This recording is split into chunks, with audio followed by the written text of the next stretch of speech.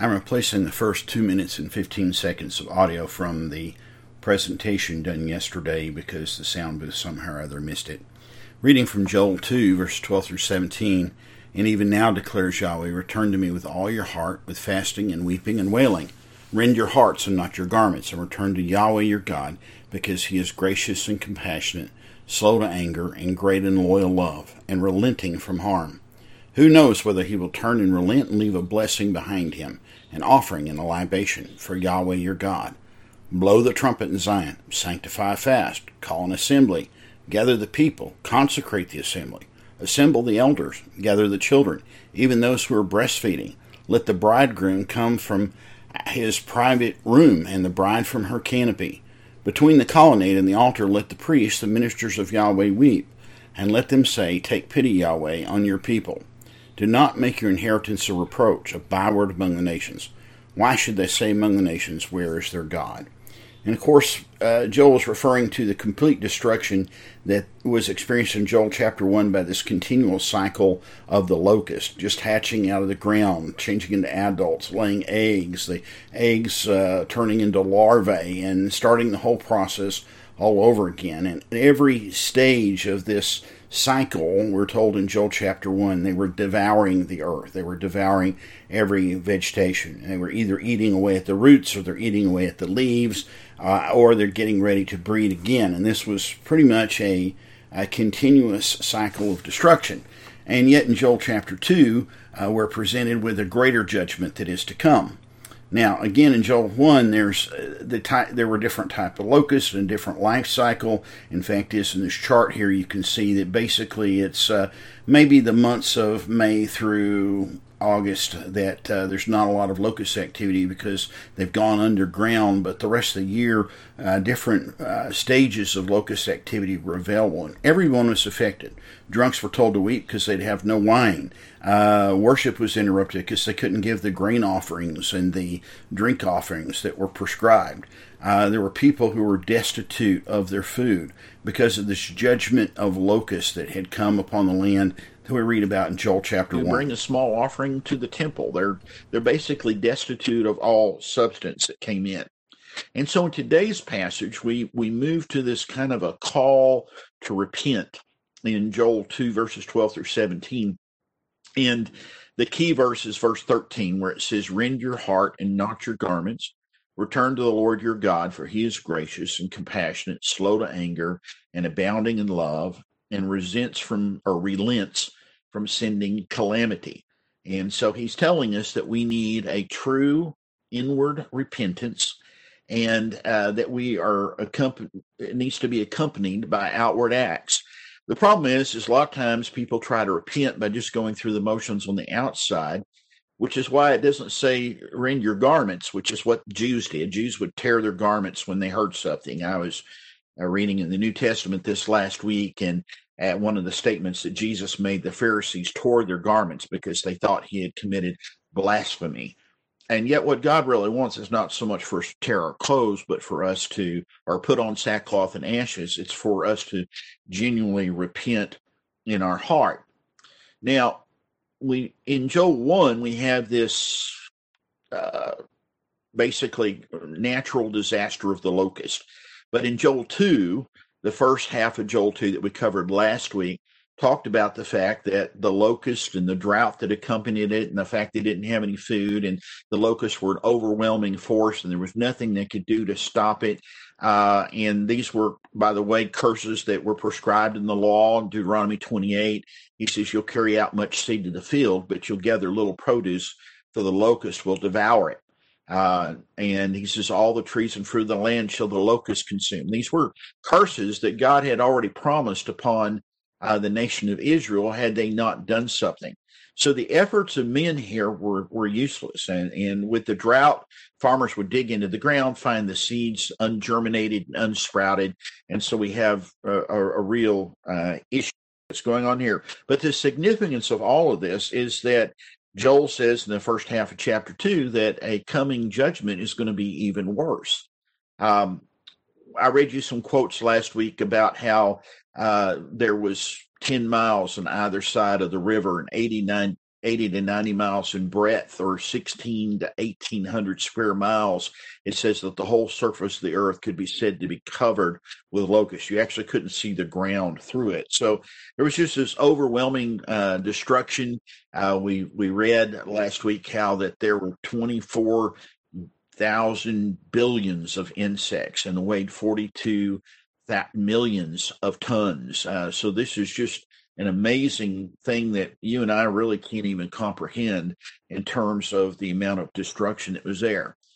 So God says the locusts are just a precursor to the coming day of the Lord, and get ready for that, because it's really going to be a horrific judgment. Now we get to the second half of Joel 2, verses 12 through 17. And he tells us we need a real repentance. We need genuine repentance. And we have to learn how to obey the commands of God toward his people. And he's saying that if we were to genuinely repent, he doesn't guarantee it, he doesn't promise it, but he says if we are to repent, then there's a good chance that God will relent of his judgment, that God will show mercy and compassion instead of bringing judgment. But there's several things that we need to see. So first of all, in verse 12, is that real repentance requires a turning from sin to the Lord. I'm sure all of you have probably done something like this. Let's say that you decide that you're going to get on a diet and you're going to get healthy and you're going to lose a little weight. And so, you say, I'm going to get on a diet, but then you see the chocolate cake that somebody left sitting out on the counter. And so, you try to resist it at first. And then after a while, you think, well, it's, if I eat it now, then it'll be gone and I won't be a temptation tomorrow. So you rationalize it and you decide that you're going to do that instead. Maybe you rationalize that you're going to do something. Or maybe you eat it and then you feel bad and you say, oh, God, forgive me. I was trying to diet so my temple will be better equipped for you. And as a result for that, I should have stayed on the diet and I didn't. And I God, please forgive me. Please, forgive me for what I've done. And that's kind of what we often decide to do. We ask God to forgive us, and yet sometimes we ask God to forgive us of our sins when we know full and well that the next time we get the opportunity to sin again, we're going to take advantage of it. It's like men who have a problem with pornography. They engage in pornography. They feel bad. They ask God to forgive them, but they still don't delete the images off their hard drive, or they don't block the websites. They don't password protect their computer from getting to it and give only their wives the password to unlock a specific site. In other words, it's kind of like, well, I'm asking God to forgive me, but you're going to go right back to it again. Kind of like the dog going back to its vomit, to use a biblical phrase. So repentance requires a turning from sin to the Lord. And he says, verse 12, and even now declares Yahweh, return to me with all your heart, with fasting and weeping and wailing. So it's to return to me means that you have to turn away from the wrong thing you're going toward and you turn back toward the Lord. So there's kind of a cause and effect relationship here. The day of the Lord is coming. That's the cause. And as an effect of us knowing that, we should right now turn to God. That's the effect. So there's a change in direction. By the way, the same Hebrew word for return is this idea. It says, and when Pharaoh released the people, God did not lead them the way of the land of the Philistines, though it was near, because God said, let the people change their mind when they see the war and return to Egypt, or come back to Egypt. All right. And by the way, I'm still hearing a little background noise, which is fine. I can ignore that. But if it bothers you there, it's because of a mic that's there. So I'll just let you guys know that. Okay. So repentance without a directional change just isn't real to begin with. It's more than just confessing your sins and asking you for forgiveness. For one thing, you have to have genuine sorrow over your sins. You have to ask for forgiveness, but you have to have genuine sorrow to the point that you know how much your sin has broken the heart of your Father in heaven, and you realize you don't want to hurt your Father anymore. And so you want to turn away from those things and walk in obedience with God. I can remember one of my kids when they were young writing me a letter and saying that the thing that child feared the most was of disappointing me. And that's really the way we should be with our Heavenly Father. We should have this idea that we don't want to disappoint our Father. He loves us. He's crazy about us. He's there every time we need him. He's taking care of us. He gave up his only truly begotten Son to die for us so that we could spend an eternity with him. What kind of love is that? It's amazing. And we shouldn't want to grieve the heart of God. And now, John the Baptist in Luke chapter 3, when he was preaching, and I would have loved to have heard him preach because he was, I'm sure a powerful preacher. He was a formidable person. You couldn't not notice John when he was around. He's dressed in camel hair, and he's eating locust of all things, and dipped in honey, and now and then while he was preaching. But John the Baptist said that if you really repent, there should be some fruits that accompany that repentance. And so in Luke 3, he begins to list some of these fruits that you might call the fruit of repentance. And so he gives it to him in greater detail. For one, he said, because John the Baptist calls them to repent, and then he gives them some examples. For one, if you repent, you should have acts of compassion.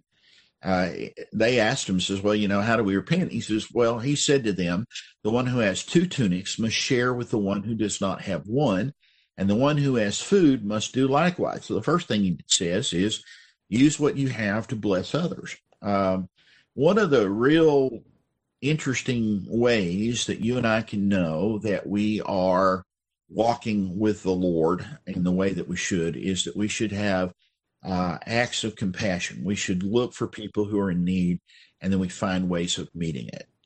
And then in verses 12 through 13, he says you need to have honesty in business. Now, the tax collectors were always cheating people.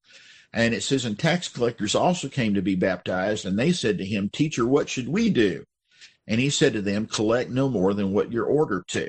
Because they always collected a little extra, and they stockpiled it. And of course, you'll remember the story of Zacchaeus, who was a tax collector. And when he got saved, the first thing he wanted to do is go return not only the money that he had stolen from people by overtaxing them, but to return an extra amount, because that was a perfect example of someone who had truly, truly repented. And that's the way we should be, is that our repentance should change our behavior. And then John the Baptist also said you needed justice and contentment. There were some soldiers that came to John the Baptist. They wanted to be baptized, and they said, what should we also do? And he said to them, extort from no one, do not blackmail anyone, and be content with your pay. So he says, quit, be just, don't take bribes to put people in jail or to get people out of jail. Don't extort from anybody, don't blackmail anybody, and make sure that you're content with what God has given you, what you have already. And then in verse 13, we get to the key passage here. I'll read it with verse 12. And it says, and even now declares Yahweh, return to me with all your heart, with fasting and weeping and wailing. Rend your hearts and not your garments, and return to Yahweh your God, because he's gracious and compassionate, slow to anger, and great in loyal love, and relenting from harm. Now, I hope you can see there the repetition of the word heart, because in that day and time, as I already mentioned, it was very common that when you repented, you wanted everybody to know it, because I think you were more concerned about impressing people with your religious piety than you were with impressing God. And when God looks at us, I know he can see our outward manifestations, but what he really sees is the heart. And this is one of the reasons you and I have to be very careful to not judge by people's appearances. Now, as a Christian, I want to have a clean-cut appearance because I want to represent Christ well. And it makes a difference in our society whether your hair is kept properly and your clothes are kept properly and you're wearing clothes in the manner which they were intended to be worn, and we make a first impression based on how we dress and how we groom. And that is still important, because you want to make a good first impression so that you have the opportunity of sharing the gospel with people. But when God looks at us, he mainly is looking at the heart attitudes that are often reflected in the way we dress and the way we keep ourselves, etc. But back then, Jews would they'd get their garment and they'd pull it apart, they'd rip it to show, oh, I'm in grief. And so there was a time when Jesus made a statement that had he not been God, it would have been blasphemous, but because he was God, it wasn't blasphemy. But the Jews, the Pharisees particularly, that were around him, they took their garments and they ripped them to shreds to show that they were in shock and awe, because they thought blasphemy had been committed in their midst. But what Joel is telling us here is that true and heartfelt sorrow is far more important to God than these external actions of, putting on sackcloth and ashes, or tearing your clothes, or getting on your knees, or throwing yourself on your floor. It doesn't mean that we shouldn't get on our knees. I think it's a good thing for us to pray on our knees, or pray lying on the floor sometimes, to show our humility to God. But God sees what's in our heart. And so we shouldn't be doing things as a matter of ritual. We should be doing them because they're heartfelt. It's just like, as a Baptist, a lot of Baptists don't raise their hands when they're praising the Lord. I have no problem with doing that. What I have a problem with doing is, I've been in charismatic worship services where I was often asked to speak, and I have a problem when someone else looks down on you because you don't have the outward act of lifting your hands. And people say, well, if you don't do that, you're not really a Christian. You haven't had the second blessing. You blah, blah, blah.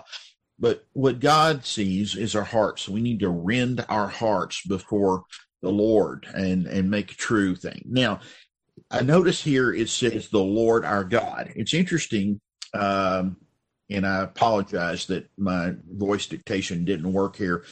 The phrase the Lord our God is used 263 times just in the book of Deuteronomy, and I'll fix that slide later. But it's used 263 times just in the book of Deuteronomy. It refers to the covenant relationship that God has with his people. And Joel uses this when he says, return to Yahweh your God, or the Lord your God, depending on which version you're reading. He gives us a motivation for genuine repentance. And I've highlighted it here in yellow. He gives us more than one motivation, but this is the first one. He says, rend your hearts and not your garments. Return to Yahweh your God, because he's gracious and compassionate, slow to anger, and great in loyal love, and relenting from harm. He says you need to repent with genuine heartfelt repentance, because, and here's the reason, God is gracious. He's compassionate. He's slow to anger. He's great in loyal love. That's the Hebrew word hesed, which means loving kindness. I like that word too. And he relents from harm. So here's the reason. God is good. God loves us. He's kind. He's compassionate. That ought to motivate us to repent. Now, it's interesting because I recently had a discussion with one of you, and it was a good discussion. But there are times that I think some Christians are prone to take for granted God's forgiveness. So some people think that because we teach, and I think it's right to teach this because I believe the Bible teaches us, that once I was genuinely born again, I have eternal life, and I will never perish, and it's never taken away from me. And no man, including myself, can pluck me out of the hand of Jesus, and no man, including myself, can pluck me out of God's hand. What he does forever, that men should fear before him. And yet we have to be careful that we don't take that doctrine to such an extreme that we can say, oh, well, now that my ticket's punched and I'm going to heaven, I can do anything I want to. Because the kindness and the mercy that God has shown me by letting Jesus Christ die for my sins should be my source of motivation for living a godly and righteous life. In other words, how could I do that which displeases the Father that gave up his only begotten Son on the cross of Calvary for me? This is a big deal. and it's a really big deal. And so that's our motivation. Now, he goes on and he asks a question we'll get to in a moment. He says, who knows whether he'll turn and relent, leave a blessing behind him. So in other words, maybe God will not judge us if we repent, which it's not guaranteed. But the real motivation here for our repentance is just the goodness and the kindness of God. And we need to really take that. Now, in the previous slide, you'll notice it asks this question, who knows whether he will turn and relent? Other verses might say whether he will repent and relent. And there are passages in the Bible, particularly if you're reading the King James Version, that will use the word repent, meaning that God repented of the judgment that he was about to bring on people. So we need to talk about these words to repent and relent. And does God really do that? So first of all, God, Malachi tells us that the Lord says, I am and I change not. One thing you can count on every single day, I get up some mornings, it's sunny outside. Sometimes the clouds are gray. I can't always count on it to be sunny. Some mornings I get up and I feel good enough to get up and go to work. Other days I get up and I'm just in such pain that I can't count on when I go to bed at night what my reaction to tomorrow will be. So there's a lot of these things that I can't count upon. However, the one thing I can count on is that God never changes. The only person more reliable than the loyalty and love that my wife has for me is the love that God has for me, because it never wavers even for a moment. So obviously, he doesn't change. So can you really say that God relents? In other words, he changes his mind.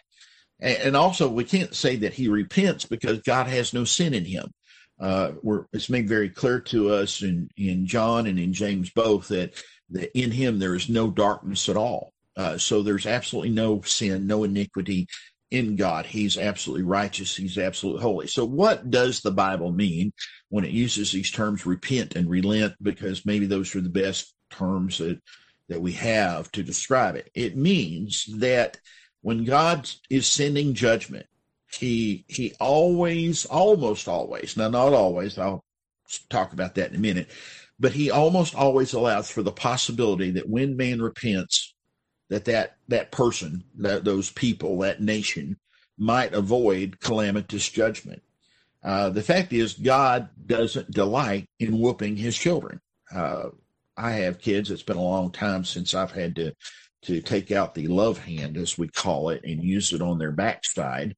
But I used to do that consistently when they were young. And if you do it consistently when they're young, you wind up not having to do it very often, as long as the child knows you're consistent. But at no time did I ever say to myself, oh, goody, I am so glad he disobeyed. It's been a whole 8 days since I've given a whooping and my hand was itching. No, we don't ever do that. We don't like. I would rather that my kids wanted to play games with me or go to the disc golf course with me or talk to me. I like it when my girls stay up late sometimes and have girl talk with me. I enjoy that. I'd much rather do that than to have to call them in to correct them. That breaks my heart when that becomes necessary. And so God delights in being merciful to his people, and he's so consistent in doing so that it testifies to his faithful and gracious character. It's a motivation for us to turn to him in repentance. In Genesis 6, when you hear the judgment of God about to put the whole world in a flood except for those 8 people, he gave Moses 120 years from the time he says, I'm going to send judgment, until the time that the first raindrops came out of the skies. And nobody had ever seen rain prior to that time.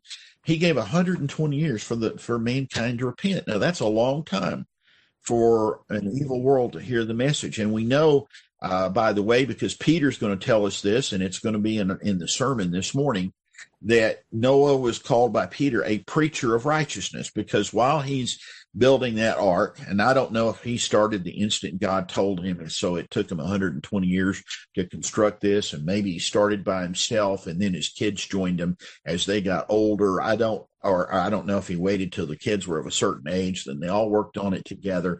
I'm not sure how any of that actually played out, because the Bible leaves out some details that I'm looking forward to seeing on Heaven's Rewind reel and see how that actually took place. But I do know that Moses was called a preacher of righteousness because he preached to the sinful world that was around him, and he called for them to turn to him in repentance. God loves for us to repent. So what it really means is that every time God plans judgment, every time he decrees judgment, he leaves open a predetermined possibility that he will either forgive someone of their sins or lessen the judgment that they were going to have. There were instances in the history of Israel where God promised a judgment, and then when the king and the people repented, God says, well, I'm still going to judge you, but I'm going to give you your choice between these two judgments. Do you want a plague that gets it over with quickly, or do you want war that's going to take people away slowly and, might give them judgment? But there's also times that God still, even though maybe he lets his people go into captivity, he gives them something to grant them hope. And sometimes God just, he promises judgment, but then he says, if you'll repent, it's not going to happen to you. So when the Lord doesn't repent and relent in the sense that he changes his mind, what it means is that he always plans for the possibility that his people can repent and avoid some of that judgment. Now, I think it's interesting in that he says here in Joel chapter 2, who knows whether the Lord will relent of his judgment? In other words, this is kind of a rhetorical question, but it's still an important question nonetheless. And I think it's important for us to understand that if we do repent, it's no guarantee that we won't get the consequences of our own sin. One of the things my dad used to tell me was that God doesn't always punish us, but he often allows us to have the consequences of our own action. I'm a little bit dry this morning in my throat, so you'll pardon me if I take a drink once in a while. So I've done this with my own children. There have been times that I could have issued punishment. There were other times, though, that rather than me punishing them, I had to make them live with the consequences of their own actions. The old saying when I was growing up is, you made your bed, now lie in it. And the idea is that when you make a decision, you need to be willing to accept the consequences of your actions and the responsibility that comes with that. God does not always remove the consequences of our action. He doesn't always do that. For example, in 2 Samuel 12:22, we see this concept displayed because David, you remember David committed the sin with Bathsheba. He tries to cover up his sin, which is our natural reaction, and he did so by inviting Uriah the Hittite home from battle, thinking that while Uriah was in town, he would go spend the moment with his wife, and then he could fool everybody into believing that the baby was the result of Uriah and Bathsheba coming together. And in reality, what had happened was that, he refused to go home and be with his wife while his men were out on the battlefront fighting the Philistines. And so in an act of nobility, he slept in a tent outside of his own home. And so David couldn't cover it up anymore, but he has Uriah pushed to the front of the line. Other people fall back, and Uriah is killed. So now he's committed adultery and murder. And then a child, Bathsheba becomes pregnant with a child. And when the child was born, very quickly got sick with something that looked like it was going to be fatal. So David fasted and he prayed and he wept and he He obviously changed his physical appearance because everybody in the palace knew that he was weeping. And then when the child died, he went back to putting on normal clothes, and everybody thought, you did this backwards, David. Why didn't you wear normal clothes while you were praying and then weep when you're in sorrow because your child's died? And David's response was, when the child was still alive, I fasted and I wept because I thought, who knows? Yahweh may have mercy on me that this child will live. So David was praying for God's mercy to be on the child so that the child would live, and yet that didn't happen. So we don't know. In Jonah, of course, is prophesies coming judgment to the people of Nineveh. And when he makes that prophecy, Jonah's mad because the Ninevites are, people of a different race and a different group of people. He didn't really want anything to do with them, and they were godless people, but he tried to avoid going there. And as you know, he got a special delivery by having a well barf him up on the coast of Nineveh. And of course, it's interesting because people saw this, that he was coughed up on the coast by a whale or a great fish, and they actually in Nineveh, their god was a giant fish, and they worshipped this giant fish and offered offerings to it. So obviously when a giant fish coughs up a man who comes and brings them a message, they're going to listen. And then the message was, no, there is a one true God, and you've got to repent. And the leaders of the town say, who knows, God may relent and change his mind and turn from his blazing anger so that we will not perish. And everybody fasted, everybody prayed, everybody put on sackcloth and ashes, and even the animals weren't fed for a certain number of days as a sign of their national or statewide mourning and repentance to God. And in that case, God did not judge the nation of Nineveh. Of course, it's kind of interesting. The prophet got a little judgment because he went out and sat under a vine, hoping that he could watch the destruction of Nineveh. And when he didn't, and he got bitter, well, God destroyed the vine, and then Jonah's open to the sun. So they can only hope. Joel tells the people, who knows if the Lord's going to repent of his judgment. We might avert the disaster. Our crops might be restored. And then we'd have what we needed to give, a grain offering and a drink offering again. And how wonderful would that be if we could do that? So it was an important question to ask, what if God were to repent? Now, it also mentions here in the last part of chapter 2 and verse 13, it says he's gracious and compassionate, slow to anger, great in loyal love, and relenting from harm. So two things I want to point out. Let's deal with the anger issue first. I'm sure you've heard me say, if you've listened to me long at all, that anger is a sin. Anger is one letter short of danger. And a lot of people say, well, there's righteous anger. But James tells us in James chapter 1, the wrath of man does not work the righteousness of God. And we're told in Ephesians that we're to put away all anger and malice and hatred and bitterness and all these things. We're to put it away because they're all wrong. They're all bad.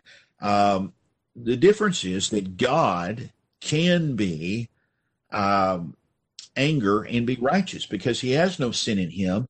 And the purpose of anger is vengeance. And the Bible says, vengeance is mine, thus saith the Lord. So he's allowed to get vengeance because he's defending his own holy and righteous character. I am incapable of having righteous anger because my flesh gets in it. I think of, how I would like to judge somebody. And usually it's not something that really communicates the compassion and love of God. So the Lexham English Bible translates it correctly here when it says he's slow to anger, but it says he's relenting from harm. I think in the King James Version, it uses the word evil instead of harm. And we just need to be very clear, if you're reading one of those translations that has the word evil in it, that it's not saying that God is going to do evil. Evil, if you see it used in a version of the Old Testament in the Bible, it's referring to coming judgment. In other words, an enemy attacking us would be an evil thing. That would be a bad thing.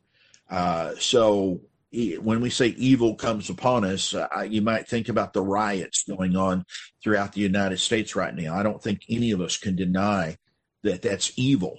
These are people not who are protesting peaceably about what they consider to be racial injustices, but these are people who are throwing rocks through the windows and stealing things, and they're basically lawless to the point that downtown Seattle for several weeks was under a police-free zone, and it was under amoral people. And by the way, during that whole time that there were no police in downtown Seattle, rapes went up in that area, murders went up in that area. Child molestation went up in that area. It wasn't just that they were protesting against racism, and so they didn't want cops around because they saw cops as the evil people here. The reality is they wanted a lawless society without consequences, and the consequence was that sin rose at an alarming rate. So when the Bible says something about God doing evil, it's talking about bringing physical disaster or economic disaster among people. And the only way to avert such a disaster is to turn the Lord in heartfelt repentance, and that's crucial. Now, you'll notice that the language that Joel uses is very similar to what God says in Exodus 34.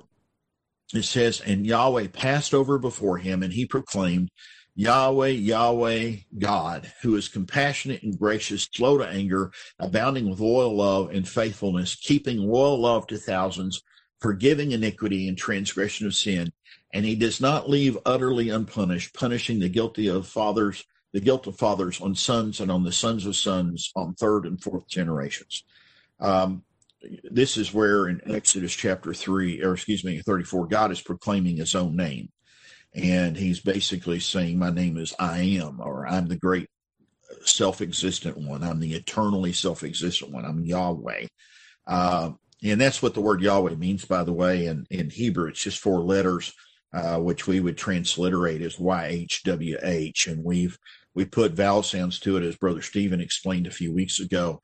And so we say Yahweh, or if you take the vowel sounds from Adonai and put them under the consonants for Yahweh, we would get Yehovah, from which we get Jehovah. But it means the eternally self-existent one. In other words, he's always been, and he will always be. He never had a beginning or an end. But you notice this is the Lord proclaiming his own name, and the Lord is describing himself.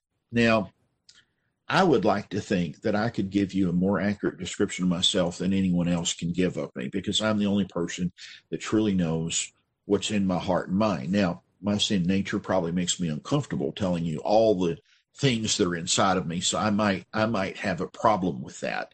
But the idea here is that God is telling us who he is, and he's proclaiming that. So God is saying that he is good and he is kind, and that ought to be a motivation for us to want to follow him. Now, there's a second motivation for repentance, and that is God's reputation. So verses 15 through 17, Joel says, blow the trumpet in Zion. And by the way, look at all the commands that are here as I read this. A lot of different things he's telling the people that they need to do. Blow the trumpet, sanctify a fast, call an assembly, gather the people, consecrate the assembly, get the old people together, get the children together, even the babies who are breastfeeding. Let the bridegroom and the bride stop their honeymoon and come out to participate in this corporate repentance. He says, between the colonnade and the altar, let the priests, the ministers of Yahweh weep. He says, go to the temple, and there's the porch of the temple, and there's this outer courtyard. He says, fill up the outer courtyard with people who are there to weep and to repent of national sins. And he even tells them what they ought to say. Let them say, take pity, Yahweh, on your people. Do not make your inheritance a reproach, a byword among the nations.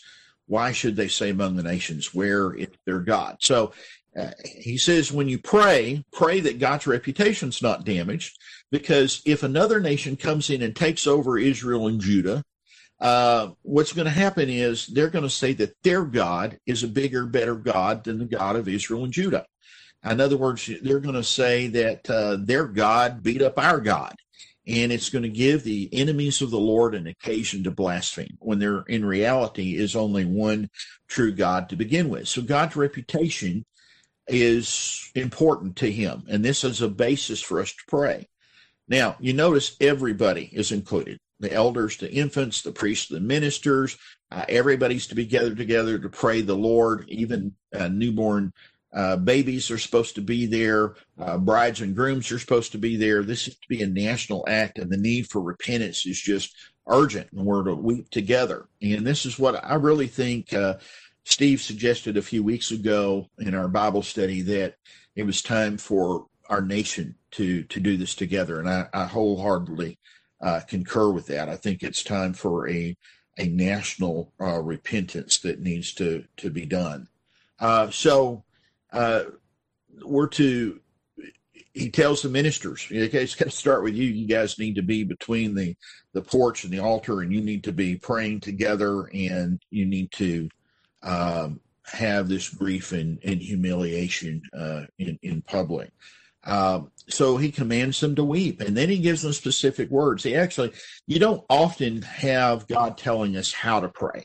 He usually kind of leaves that to us. Now, the disciples once asked Jesus, how should we pray? And he says, well, you ought to pray like this. He didn't say you had to pray these words, although we often repeat them in church, but he says you should pray like this: Our Father, which art in heaven, hallowed be thy name. Thy kingdom come, thy will be done in earth as it is in heaven. Give us this day our daily bread, and he says, let us forgive those who trespassed against us. And so he gives us this prayer, and I'll not quote the whole thing, but he basically gives us a sample, and if we were to study that sample, what's important is that the elements are in it. So we don't actually have to say, Our Father, hallowed be thy name. What we need to do is remember that God's name is holy. And maybe when we pray, we need to claim a specific name of God when we're praying, and we need to do that.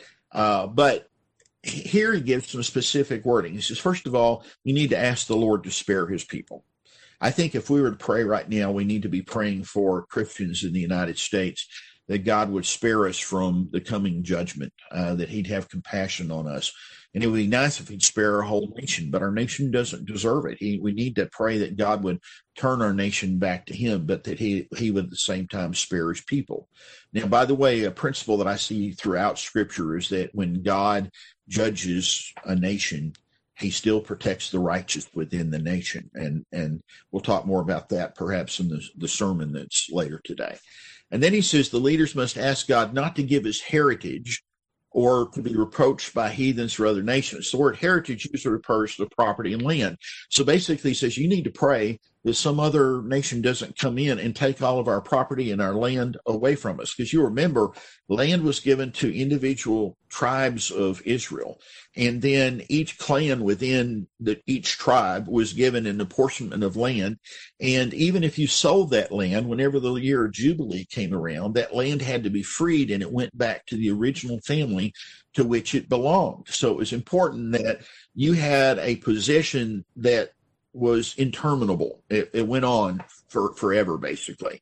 And here he's saying, don't give our land to these other nations. And then he also says, don't let us be reproached. In other words, we don't want to be taunted or scorned, people mocking us because our God is weaker than their God. So they're appealing to God's reputation. And then the leaders also need to ask God to do these things so that other nations won't rule over God's people. That was important to him. So specific prayer requests that he gives. And then we're also told to expect kind of a sarcastic attack. In verse 17, he says, if somebody else does come in and take over the nation, they're going to say that their God is greater than our God. And he says, why should people say that about the only true God? So heathen nations would have claimed the victory of their God. And of course, one of my favorite stories in the Bible is when the Philistines brought the Ark of God into the temple of Dagon. The next morning they come out and the god Dagon has fallen over and it's on its face before the Ark of the Covenant. And so they stand him up again, and the next morning come in and Dagon's statue has fallen over, and this time it's broken into pieces. And that's when the Philistines realized, oh, wait a minute, the God that's of Israel, the God that's with the Ark of the Covenant, is a bigger, badder God than our God. And they said, we got to get this God out of our town. He makes us uncomfortable. He made them uncomfortable literally, because they also had a plague of hemorrhoids and mice at the time. Not something you ever want to experience. So the reputation of God ought to be a key aim of our prayer life. When we're praying, we need to figure out how our lives are affected, or how our lives and our behavior affects God's reputation. So to sum up, what are we to do? Well, we're to rend our hearts in true repentance. In other words, we need to let our hearts be broken in sorrow for sins. We need to turn toward the Lord to walk in obedience so we can experience God's blessings. We need to quit putting off obeying God. It's kind of like, well, tomorrow I'm gonna do what's right. You need to do it now. We should praise the Lord for the fact He's gracious and merciful. He's slow to anger. He has great kindness. We should obey God's commands to sanctify and fast and assemble with God's people. And then we should seek God individually and collectively to forgive us of our sins and to heal our nation. Now, I just want to bring up that next time, I thought it was going to be this week, some folks had asked me a question about Joel 2:28 because it's quoted in the book of Acts, and this is the verse. And it will happen afterward thus, I'll pour out my spirit on all flesh, and your sons and daughters will prophesy, and your elders will dream dreams, your young men shall see visions. So obviously I didn't get there today. We will address it in one of the next 2 weeks, depending on how far we get.